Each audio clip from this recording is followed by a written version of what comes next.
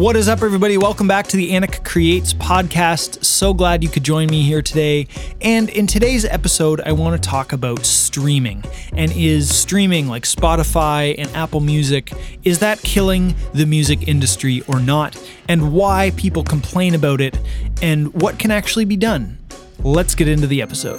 Welcome to the Anik Creates podcast with your weekly dose of music, technology, and creative inspiration. Now your host, Alex Krotz.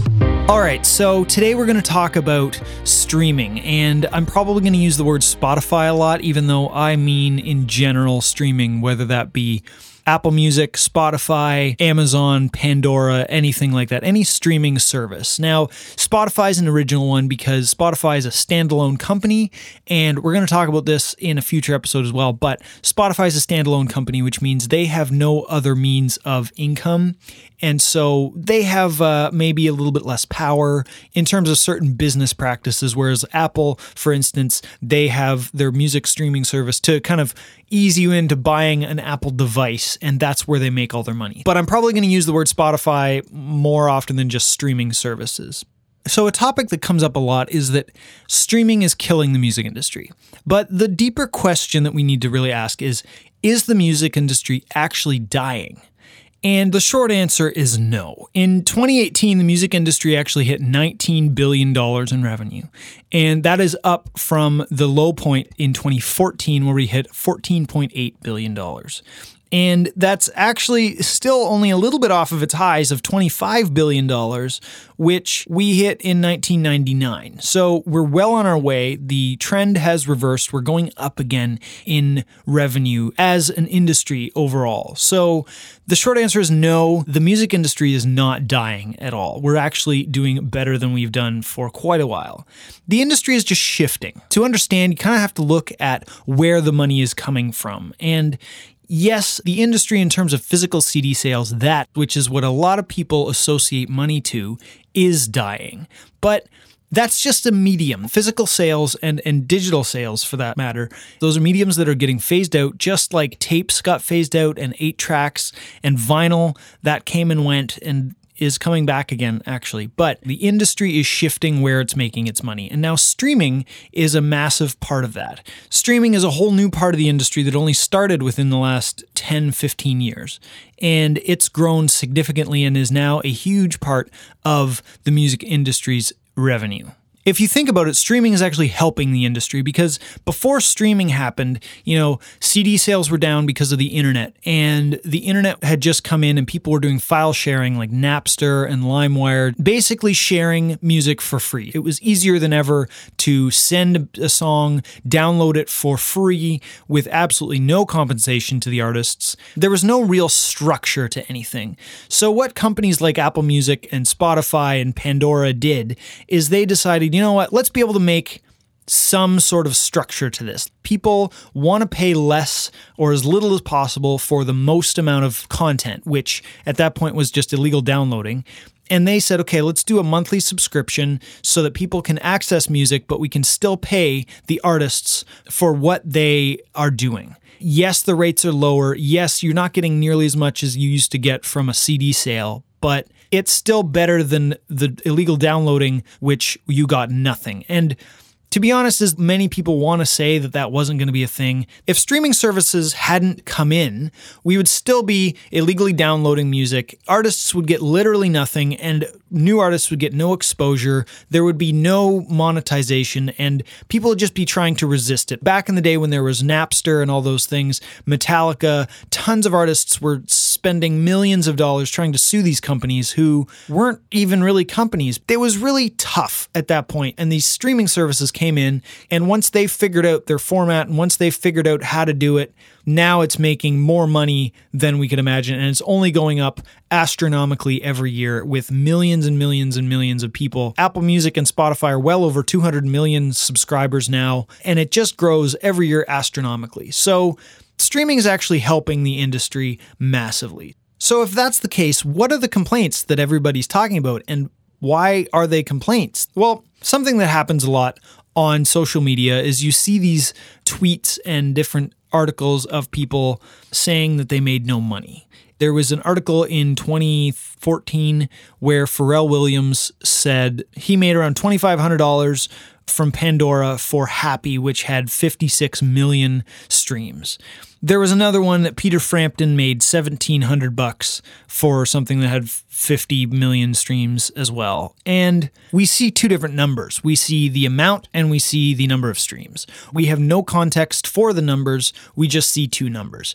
There's streaming calculator sites that tell you Spotify pays this, Apple Music pays this. They all have their different deals that they've made. It's pretty clear that it's probably not the case that that's the only amount of money that was paid out for that song for all those streams. What really needs to be looked at is, what do those numbers actually say? Is that the amount that he's getting paid for the songwriter royalties, for the licensing? What is that number? So it's probably not Pandora or Spotify that's paying out wrong. It goes a little deeper than that. You have to look at the artists that are talking and what their deals are from the record companies. Now, of course, that's not public knowledge. Nobody discloses their record deal because most of the time it's pretty crap, and nobody wants to actually admit that they signed half their life away or more to get a deal. And in a future episode, I'm going to talk about record labels and what they're doing wrong and how this sucks even more. But the money that actually makes it to the artist is probably not great, but it's not because of the streaming platforms itself, especially for those people who are making 50 million streams. That's worth $200,000 or so. But the problem is, if their deal is not recouped or they have a really bad percentage, most of that money ends up going to the record label. And the record label gets a ton of money. In the last year, record labels' revenue has actually gone up, and they're doing really well. That coincides with streaming and the profits of streaming going up. So you can see that that's not the problem. It's the amount of money that's making it to an artist. Now, if you look at a very basic thing, if you put your music on iTunes directly with CD Baby or TuneCore or something, iTunes for that service and for that distribution takes 30%. So of your $1 iTunes download, you would only have a possibility of seeing 70 cents from that. And that's if you owned everything, if you had paid everything and everything was done. How many times are you going to have to sell your song to pay off the $50 that you owe CD Baby, for instance, for putting it onto iTunes? Because that's essentially what happens with record deals, except it's hundreds of thousands of dollars sometimes, especially for those big artists who you see walking around with $1 million mansions and all that kind of stuff. They're making really good money, but they also have astronomical record deals where the record company puts a lot of money into them, a lot of money into recording their records, a lot of money into everything, and then they have to recoup that back before the artist sees any more money. The problem is that the record deals are actually terrible, and that's where all the money is going. So the money that is actually being seen by the artist in the end is minimal. So what we really need to look at is where the money's going. The problem that we see and that everybody notices on social media are the social media posts where big artists say, hey, I got this many streams, but yet I only got a check for $3,000. And everybody's like, that's terrible. There's only this many streams and this is all they got. But there's no context to those numbers. We see an amount and we see the stream number. We don't know if that's one check from 1 month because, yeah, you look at the thing and you say, okay, cool, 53 million streams, that's great, but that's over how many years? The streaming companies are very open about what they're paying. Now, the thing that's not disclosed to us as the audience is the record deals. And that's the thing that the artist doesn't want to tell us and the record company doesn't want to tell us. So now it just looks like Spotify or the streaming service is just playing dirty when really the record company is making all that money. Now, streaming has made more money in the last year with the most amount of subscribers. But hand in hand with that, record companies have made the most amount of profit they've made in years because of streaming. They're finally turning it around as well. They're trying to make deals with Spotify and giving Spotify a bigger percentage of the contract because Spotify or whatever streaming service has the upper hand in the distribution because they have the platform where everybody wants to go. However, record labels are the ones with the content that keep those streaming services alive. If they weren't there, there would be no content for Spotify to distribute. With more and more competitors in the streaming space like Spotify, Apple Music, and all the different ones, the more of them that there are, the less upper hand each one of them has over the record companies. Now, the record companies still own all the content. The record companies also have the upper hand on the artists because they are the ones with the money to pay for the artists to make their records and get them distributed. Record companies take advantage of artists all the time nowadays, especially without CD sales.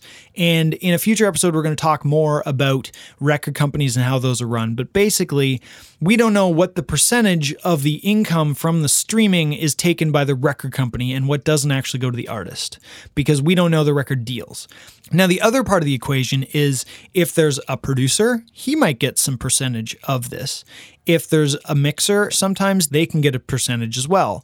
And then also the biggest one is songwriters. We see the artist as the person whose song it is, but there can be 1 to 5 to 10 writers on a song that all get an equal division of the song. So for instance, Baby by Justin Bieber, massive song, 5 writers. And same with Miley Cyrus's Wrecking Ball, 5 different writers on that. That's the other thing that's undisclosed is how many people that final total is divvied up amongst. So to kind of break this down and make it very simple, if Spotify goes and says, okay, here's your streaming, you streamed this amount of times, which is worth $100. They say, great, we're going to take our 30% of that because that's the deal they've made with the record company. They take 30%. They take $30. $70 of that $100 now goes to the record label. So the record company gets that $70 from Spotify and they say, okay, great. We, according to our contract with you, we get 50% of this remaining $70, remember. So they get their $35, meaning there's $35 left for the artist and for every other payment that is needed. That $35 is now split up between 3 different writers and let's say the producer. So the producer gets his $5 and the 3 different writers get their $10 each. That means that the artist who got $100 from Spotify, technically, actually only got paid $10. That is a very small percentage, and if they said, hey, I got $10 for this amount of plays, everybody would look at that and go, that doesn't make any sense. But what they're not disclosing is all the other people that actually also made money off of this. That's the same as it used to be with CD sales, except there was a smaller percentage because there were more sales for the record label, for different people. It was broken up a bit differently. Deals were structured a bit differently. For artists that have been big for a long time, their deals were different because of back in the day, and now the record companies have had to shift it to kind of add in that streaming service, which wasn't even around, it wasn't a thought when they had their first deals, and so they've had to kind of play some dirty pool to get as much out of the streaming as they can, and because nobody knew what it was early on and how big it could possibly be, they just took advantage of that. And that's something that nobody discloses, but is a very real part of where all the money goes from streaming and from all of this. The other side of this is that there is not a lot of money to be spent around. We as consumers pay our $10 a month and listen to 1,000 songs. That's not a lot of money to be divvied up based on what we've listened to what actually goes to the artists. So partially society is also to blame for Spotify kind of having their hands tied to having low rates because we're not paying enough for them to pay $10 a stream every time you listen to it or every time you download a song. So with all of that said, let's look at the upsides of streaming. The upside is for the smaller artists, for sure. One of the major upsides is there's such a huge audience and there's such a huge market now. In today's day and age where everybody can record and make music on their own and more people are making music, this provides a platform for everybody to distribute their music on. Back in the day, we couldn't have that. We had CD stores, which were controlled by basically record labels who had the money to make that distribution happen. There were much fewer people who had recording at home. They would have to get discovered by a record label to get a recording made at a recording studio because the record labels had money. In today's day and age where everybody can make music and everybody wants to put out music, discovery has never been easier because Spotify kind of curates playlists and recommendations for us based on what else we've listened to, because it has the data to know what it thinks we're going to like based on what we've listened to and based on what other people have listened to. We now discover more and more artists, and we're willing to take more and more chances on different artists, because instead of spending $20 on a CD to be able to hear it, to decide we don't actually like it, we can listen to it on our streaming service for free. And if we love it, we can go find that band. This leads into the next point where you can discover more and more artists that are smaller and not shoved down your throat by radio. You can discover these artists and then support them in other ways. You can buy their CDs still to support them. You can go see them in concert. You can buy their shirts, but you'll find a band that really resonates with you because Spotify will put that in your lap going, hey, I think you're going to like this. So it's amazing for the listener because we get to find many more artists that we would like, that we really, really, truly would like, not just kind of. And it's amazing for the artists themselves because the artists can get in front of more and more people that they wouldn't otherwise be able to. So yes, they're not making money off streaming, but they're in front of more people to be able to make money in other ways. And we're actually going to talk about different ways that artists can make money and different ways that you can help support your artists. If enough people support each artist, there's plenty of artists to go around for everybody, and more people than ever can make a career out of this. We'll talk about that in a later episode. But for now, the point is that streaming really opens up such a huge opportunity for more and more artists. For example, the last quarter of 2018, the US Latin music market saw its second straight year of double-digit growth to $413 million. That would never have been possible because Latin artists would never have invested time and money into putting their CDs in stores in the US because the audience is a lot more spread out. It's not like they're all in one area where you could just, put your CDs in one store and they'd all go buy it. It doesn't quite work that way. But now you can put it online and you can put it on the streaming services and on digital retailers, and more people can go buy it and find you. The Latin music fans in the US who are all spread out can find that Latin music that they like. And that's why that has grown so much. The thing that people need to remember is that streaming is not really the way to make a quick buck and isn't the way to make a lot of money, but it is a way to get in front of more people to make money in different ways. Even if you have a small audience, if you have a dedicated audience who truly love you and are truly a supportive fan base, you can translate that into a business and into a career. Artists just need to think more about being an entrepreneur rather than just being a creative artist and making their music. That's something that streaming services has helped, is to grow everybody's possible marketplace. Streaming is here to stay, at least for the foreseeable future. I'm not saying that it's going to be here forever. It's a medium just like the CD was, like the 8-track was, like the cassette was for people who remember those things. But it's here for the foreseeable future, and it's the way of the future in the music industry at the moment. So we need to learn how to utilize it and stop complaining about the fact that we're not selling CDs anymore. We need to look at how to take advantage, learning how to utilize the fans that you're now gaining to get money from them in different ways. And we're going to talk about that in another podcast. So the bottom line is that if somebody loves what you do, they will find a way to help you. Streaming gives more of a platform for everybody to be able to find you, to be able to support you. Within the next 5 to 10 years, the music industry will actually be bigger than it's ever been before, not only in revenue, but also in the amount of artists and people involved.